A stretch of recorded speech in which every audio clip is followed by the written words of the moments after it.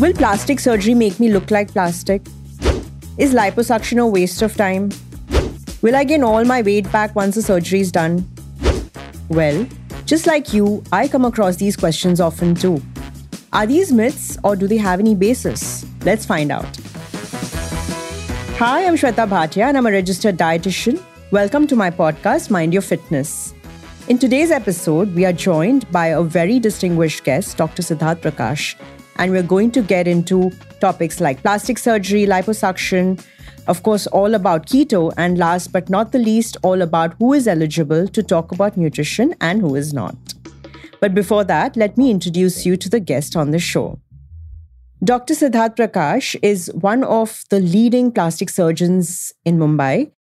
He has vast experience with liposuction, body contouring, breast surgery, facial plastic surgery, and non-surgical rejuvenation, besides reconstructive plastic surgery.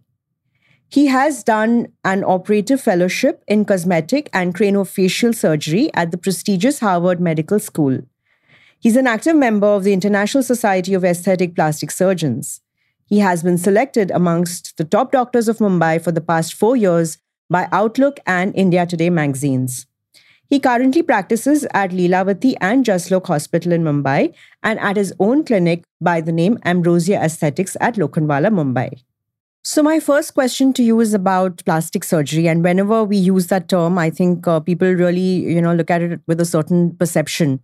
And it has this sort of a sense of, only a beauty component that's attached to plastic surgery. So can you tell us what exactly is plastic surgery and who is it recommended for, if it is recommended ever? Yeah, so that's a good question because common people don't understand that like various branches of medicine and there are different types of surgeries, and in today's era of specialization and super specialization, plastic surgery is one branch of medicine and it's a very vast branch.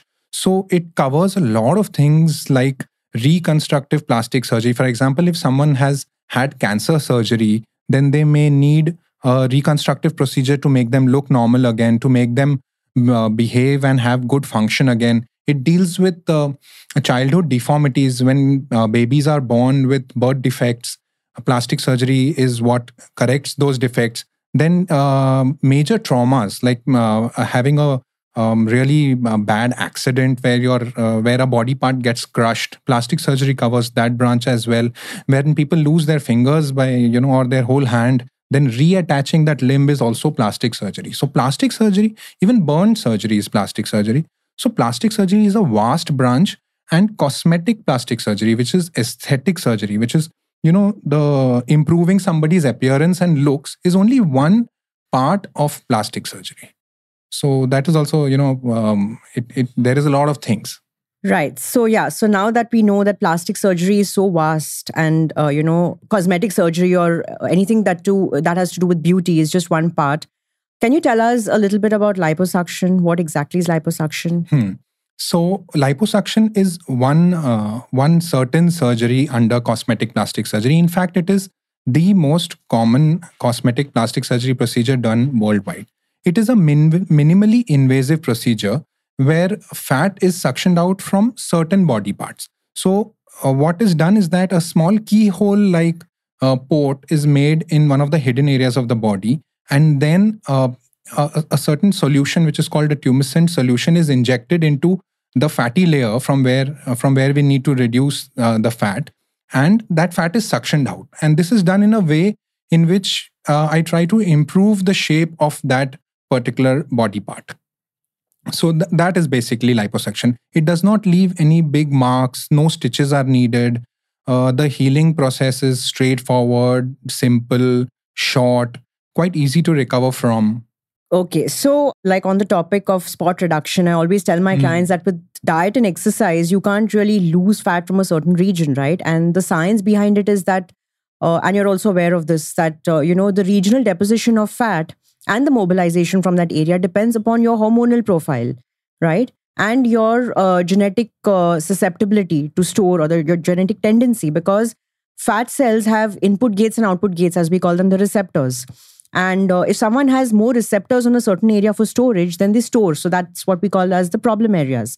And if some person has more output receptors on a certain region, then that's not their problem area. So, for example, when I lose fat, my face becomes thin really quickly, but my stomach takes longer to move.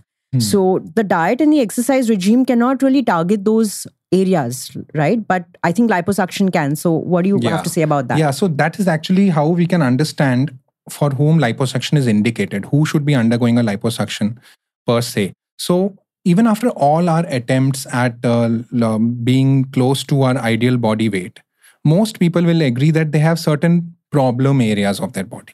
They would say that my hips are my problem area, or my tummy is my problem area. Or many men would say that my chest is my problem area. So what they mean is that when they put on even a little bit of weight, it first shows up in those areas. And even when they're trying to lose weight, that's the last area from where the fat is mobilized and is lost.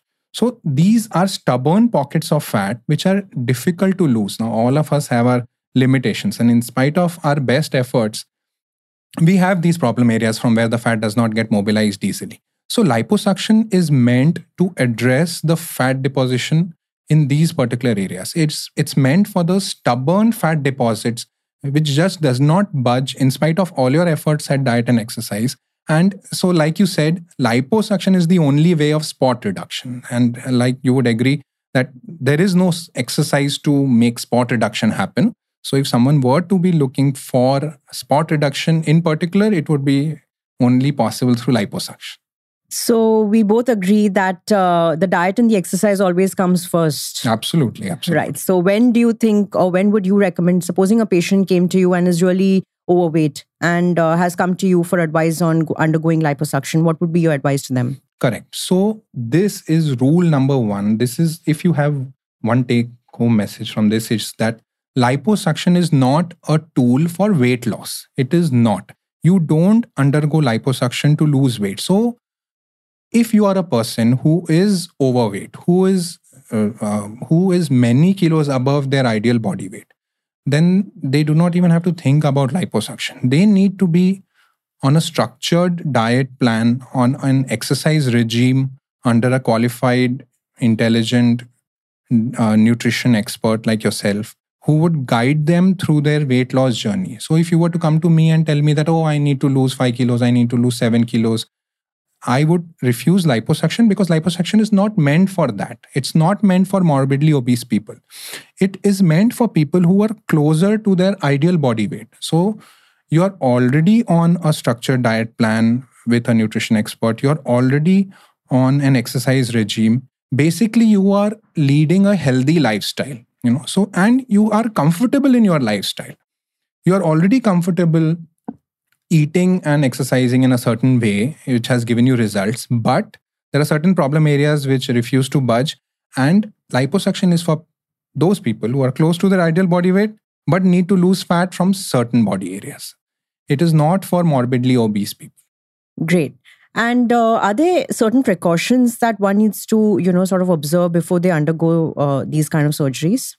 Yeah, so like any other surgical procedure, we have to give it due importance. It cannot be done frivolously. It cannot be done by an unqualified person. So the first precaution would be to find the right doctor for it. And only a fully qualified, experienced plastic surgeon should be attempting to do liposuction. Even though it is a safe procedure, it should be done by the right person. Nowadays, because it's becoming so popular in everyday literature, like in every other profession, there are quacks who think that it's very simple and they can do it. You have to treat it like a proper surgical procedure, and there is due diligence. So before a surgical procedure, you need to undergo certain blood tests to see that you are fit for surgery, fit for anesthesia. You need to prepare a few days in advance. And for healthy young people, you don't need to worry too much. You don't need to be scared of the procedure. It's a safe procedure. Safety profile is very high. I've done liposuctions on diabetics, on hypertensives, on 70-year-old people, on children. So otherwise, it's just basic general precaution that you would need to take before any surgical procedure. Okay. So, Dr. Siddharth, are there any, things that one should observe after the surgery? And especially, I think a lot of people need to know how they can maintain the results, because you can't keep on undergoing surgery after surgery. Yeah, absolutely. So that is why I said that you need to be on a structured diet and exercise regime, and you need to be comfortable in your lifestyle. So if you are comfortable in your lifestyle, you would be more comfortable maintaining your current body weight. And that is the only long-term precaution that is needed. You should maintain your current body weight, and the results of liposuction will stay with you lifelong. Immediately after the procedure, you need a few days off, even off work. You need at least 3 to 5 days to recover from it. You can't really just rush from a liposuction to your workplace. Your skin will have a bit of a swelling, though other people may not notice it. You won't be exactly camera ready. So if you have a liposuction today, you can't face the camera tomorrow. You need to have a few days off. You need to wear a kind of a compression garment, which is like a tight corset. It holds the skin in place. It reduces swelling. It makes your recovery faster. That compression garment is to be worn for about 2 to 4 weeks, and that is how long it takes for you to become completely natural and camera ready again. Other than that, maintaining your body weight is the only long-term precaution that I would say. Though the results after liposuction are very long-lasting, if not permanent. The capacity of a certain body area to store fat is permanently reduced, so it will be much easier for you to keep your weight off those body parts. But it is still very important for you to be on a good diet. So liposuction is not a shortcut. It's an add-on. You cannot substitute liposuction for a good diet. And in some cases with certain people, you cannot substitute diet for a good liposuction, Right.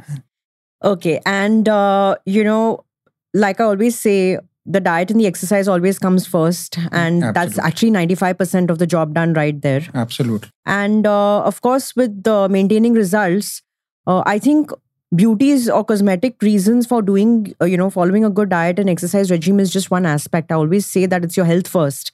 Correct. So apart from maintaining results, it also gives you health and, keeps you fitter.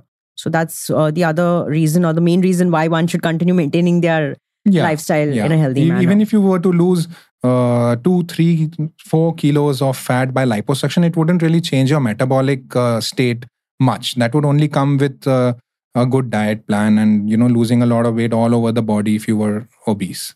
Right. Are there any common myths about liposuction? Like, do you come across some frequently asked questions where people come with their fears about the surgery before they undergo the procedure? Yeah, there are so many myths and the newspapers are not helping at all. The foremost is what we've already discussed, that liposuction is not a weight loss procedure. So most people walk in thinking that it's a shortcut and that they won't need to, go and lose weight by other means or change their diet in any way. They just feel that they can continue eating all the rubbish that they want to eat and just undergo a liposuction. It will help them get rid of all the weight. So that is a myth. You have to follow a healthy lifestyle. You do need to be close to your ideal body weight. And only then will I agree to do your liposuction so that we can, maintain those results for long. It is not for the morbidly obese. So those are the most common myths. Then the other myth is that the fat that you lose via liposuction comes back very quickly. And that is absolutely wrong. Liposuction is a permanent reduction in your fat storing capacity of that body part. And if you were to maintain your current body weight, you would keep your results lifelong. So that fat is not going to rush back very quickly. If you're on a good lifestyle, again, that's the caveat. Then there are other myths, where people feel that liposuction is a very dangerous plastic surgical procedure where you're risking your life and all that. Liposuction is one of the safest surgical procedures possible. There is no cut, no big incisions. It's a minimally invasive procedure. The body recovers very quickly from it. My intervention is limited only to the superficial fatty layer. But anesthesia is used, right? Oh, yes, absolutely. So we have to do it under general anesthesia most of the time. So you have to be fit enough to undergo the procedure. So it is a safe procedure. It is, the safety profile of liposuction would be comparable to a simple appendix surgery or a simple hernia surgery. So it's not dangerous or life-threatening at all. It does not affect any other major organ systems. The other myth that many people just toss in the air is about embolism and fat entering your blood vessels and going to your heart. This is not common at all. It is a very freakishly rare event. It is as rare as a plane crash, for all you know. So overall, liposuction is quite safe. The other thing that people talk about is liposuction giving you a very unnatural appearance where your body will become disproportionate. What they are probably trying to think about is that if you liposuction one part of your body, then that area will look disproportionately thinner, and then your rest of your body will become fatter, or put on more fat. That is also not true. When liposuction is done by an experienced plastic surgeon, the results are very natural and proportionate, and people won't be able to tell that you've had a surgery. So does that also mean that if the fat storage is reduced in the area where you've done the liposuction, will it be stored more in other areas when they start gaining weight? Is that a possibility? That is the reason for which I say that the only long-term precaution that is needed is to maintain your current body weight. If you're maintaining your current body weight, there's no question of fat accumulating here or there. But if you were to gain a few kilos, so suppose you gain a couple of kilos, 2 or 3 kilos, it won't really show up, especially not in the area which has undergone liposuction. As compared to earlier before surgery, if your thighs were your problem areas and you gained 3 kilos, you would notice that all that fat has gone to my thighs. That disproportionate problem area situation of the body would be solved. Now, if you completely go haywire and you gain 5 kilos or 10 kilos, it has to show up somewhere. It will show up less in the areas that have been liposuctioned. It will probably show up a little bit more in the other areas. So you have to keep a watch on your overall body weight, if not for appearance, more so for your health and your, to be metabolically fit and healthy. So basically, patient को आप तक पहुंचने से पहले मेरे से गुजरना होगा. Absolutely, yes. That is the bottom line. Okay. Can plastic surgery go wrong? And while we are on the topic of quacks, there are many centers that promote these surgeries. So what's your take on that? And can it be fixed once it's gone wrong? I would feel that, like in all professions, you have bad apples. So more so in this profession, which is becoming more and more commercial, there are people who are not qualified, who are not trained, but are riding the bandwagon. They know that this is a popular procedure, and they are trying to hoodwink people into, making them believe that they are a cosmetic surgeon when we don't even know if they are a surgeon. Now, the patient has to do their due diligence. You have to find a person who is qualified. You should ask them if you have a problem. Ask them, what are your qualifications? What is your experience? How many years have you been operating from? Yeah, because it's common, especially in our country, to choose the consultant, especially the healthcare consultant, based on their celebrity client base. Absolutely. And this problem happens more so with celebrities, maybe probably because they just follow each other to the wrong person. But unfortunately, if you'll see, most of the celebrities end up with an unqualified or an underqualified person. And that is one of the most important due diligence homeworks that you can do. Find a properly qualified person. And when you are with an authentic doctor who cares for your well-being, he would recommend this procedure to you only if you actually need it. If you are undergoing a procedure that you don't actually need, that is when the question of, plastic surgery gone wrong and not getting the results that you expect comes into the picture. So it is like any other surgical procedure. If it is done by the wrong person in the wrong way for the wrong reasons, then there can be problems. But more or less, when it's done properly, there are no problems that we are expecting. Right. So basically, we need to choose our healthcare consultants after we do our own homework, because it's our health, our responsibility. So we need to check their credentials, their qualifications, their experience in managing a condition which is similar to yours. Yeah. And then, of course, their client base. Absolutely. That's the last on the list. Yeah. Great. So what about, some of the fads that you've heard of in terms of diet? When patients come to you, what are some of the crazy things you've heard or you've had to deal with? I hear new ones every day. I always think that I've heard them all. The most common and the one that I would like to take head on immediately is the fear of fat. People are just so afraid of fat, and this has been ingrained over decades of misinformation that has originated from financially driven, biased pharma research. There is no other answer to it. People are really afraid of fat. Now, things are changing a little bit, but that fear is so ingrained that it will take a while before it is taken away completely. People have to understand that fat is not what is making you fat, and you will be able to answer this question better. But just to put it there, most people who are on very low fat diets or very, very calorie deprived diets don't do well in terms of their health, even in terms of long term weight loss, and it is not the right thing to do. They need to overcome this fear. Yeah, I mean, you would be able to add more pointers to this. So basically, I think we need to stop calling it weight loss and we need to start calling it fat loss, because weight loss is about the amount of fat you've lost finally. So a low calorie diet or a low fat diet can probably bring the numbers down on the scale, but it might not help you to redo your muscle and fat balance in the body, which is your body composition. Yeah. And as you pointed out correctly, that media and celebrities, they play such a strong role in promoting this idea of diets. So these days, we see a lot of celebrities, actors and doctors who talk about nutrition, and they give out this gyan and their advice. And as a result of which millions of people who follow them get influenced by that advice. But it's absolutely unethical, because they have no background in nutrition or physiology or biochemistry. And as a doctor, you understand that. So what's your take on this? It's very unfortunate when role models behave like they are experts in a field where they have no say at all. So I also want to point out that even doctors do this. They give out nutrition advice. Yeah, absolutely. I mean, we have hardly been taught in detail about the current nutritional methods, and we've not been taught about weight loss and diets. We know a bit about metabolism. I mean, we know a lot about metabolism, but we've not taught how to help a patient go through a weight loss journey. That is your expertise, and I think doctors should leave it to the nutritional experts to guide them properly, rather than feed into the fears of fat and cholesterol and heart disease, blah blah. We have to keep ourselves in check as well. Right. And while we're on the topic again, everybody wants to hear about your journey on the keto diet, and how you got started and who you consulted for the diet. Yeah.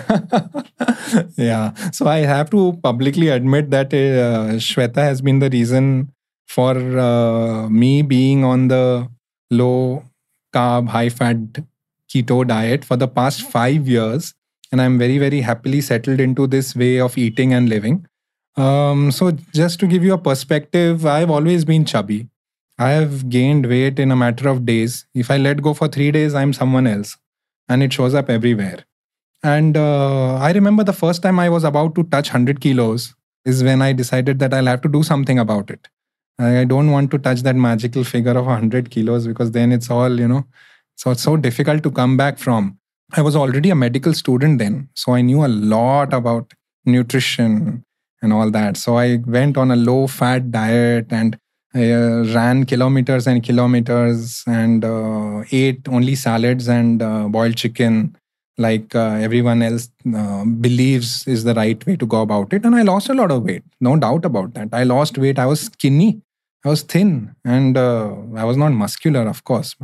But I did lose weight, and I thought that, oh, I've done it, And how long can you eat boiled chicken and salad for? So as soon as you let go and return, all the fat returns as well. So that yo-yo thing happened to me at least twice. And the third time I was just ready to give up when Shwetha told me that you should try this particular style of eating, which she sounded very, very confident and very naturally healthy way for her. And I was in complete disbelief that you can actually eat so much fat and still lose weight. But when you start touching 100 kilos for the third time, you are willing to try anything, So I still remember the first day that I ate a high-fat, low-carb meal. And I just can never forget that feeling, because the next morning was the first time in my life when I skipped breakfast. First time in my life, I was absolutely not hungry at all to have breakfast. And that was the automatic intermittent fasting for me for the first time in my life. And that one meal itself gave me so much of insight into it, because I am a person who just complete foodie. But when you've eaten a 4-egg omelette with all the yolks and a lot of cheese on top of it, and still the next day morning you don't feel like eating, and in 3 days you're losing weight, it all seems magical to you. I read up a lot about it and understood that how this diet how this way of eating counters through so much of misinformation that we've been fed over the years, just garbage, and how it helped me in my everyday life. I automatically not hungry the whole day, but my energy levels are always high, and I my cravings are rock bottom. And it's been 5 years, and it's going to go on forever, hopefully, because this is the way of eating and living that I'm enjoying and works for me. I'm most comfortable with it. Right. So, since you said that you're following it since 5 years, we automatically understand that it is sustainable for you. Yes, right? absolutely. When people say that, oh, how can you sustain that forever? Why can you not? You're getting to eat the yummiest of foods. You're keeping your weight in check. Your cholesterol comes down. Your body fat percentage is coming down. Your muscle mass is maintained. Your skin glows. Your hair grows back. Your eyesight improves. Everything good is happening. Acidity is not there anymore. It's only natural for you to sustain it forever. You understand that this is just how it's supposed to be. I remember you telling me once that you can perform actually an 8-hour surgery without having to eat or worry about hunger when you are on the diet. Absolutely. So if I have a long surgery ahead of me, I would never dare eat before that, because this way of eating keeps me on a constant, steady energy level for a long time. And I would just mess it all up by eating just before a surgery. I'm never low on energy, and especially don't want to be low on energy in the middle of a surgery. Wow. Okay. So give us 5 tips from what you follow, what you think is a healthy lifestyle, and how is it that people can continue maintaining that youthfulness or go into this anti-aging mode? You would be the best person to guide them. So the one thing I would say is that if you need to lose weight, if you need to lose body fat, you have to be on a structured diet. It has to be something that agrees with you, and only a qualified, scientifically sound, modern nutritional expert will be able to guide you through your weight loss journey. It's different for everybody else. It's different for Shilpa Shetty. It's different for John Abraham. It's different for me. It's different for you. So I wouldn't really give advice, but I could tell you things that have worked for me, that I do stick by. I have overcome my fear of fat, and fat really keeps me satiated. My energy levels constant. It has improved a lot of things about my health. It has improved my skin, my hair, my a lot of things. So I have been able to overcome my fear of fat, and I understand that fat is very important for your health. So under no circumstances would I be on a low fat diet again. Proteins are absolutely, absolutely important. And some people are afraid that proteins would damage their kidneys or blah, blah, blah. You have to have adequate, even in fact, more than adequate amount of protein in your diet. That is one thing. When you are having adequate protein and fat, automatically you're not hungry all the time. So for me, what works is very few large meals. I'm not a small eater, and I don't want to be like that. So when my cardiology colleagues tell me that, oh, the way to eat is frequent small meals 6 times a day, I just can't help laughing at their face, because frequent small meals don't work for me. I have a few large meals. I don't want to keep on eating the whole day. And that brings me to how much fasting has helped me. Intermittent fasting keeps me so comfortable through the day, and it will only happen if I'm having a few large meals and fasting in the intermittent period from one meal to the other. Yeah, so that's about diet. You have to have a structured exercise regime as well. You have to maintain your muscle mass. As you age, you lose muscle. And yeah. Do you weight train? Yeah, I do. And it's your plan. So I know exactly what to do thanks to your plan.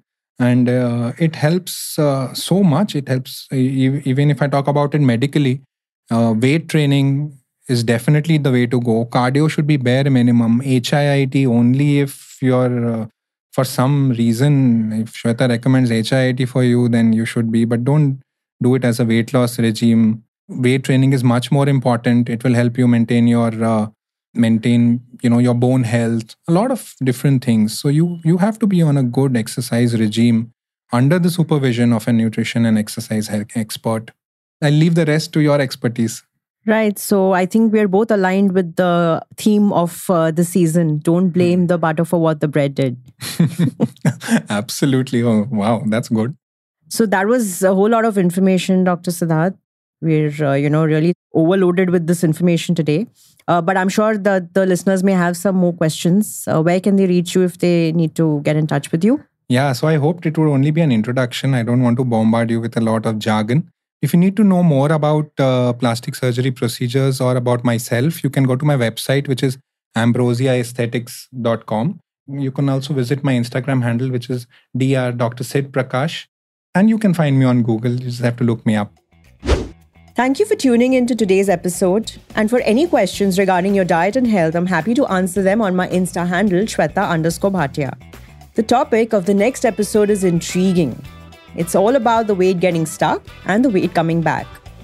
Catch my podcast, Mind Your Fitness, on BingePod, Spotify, Apple, or whatever other platform you get your podcast from.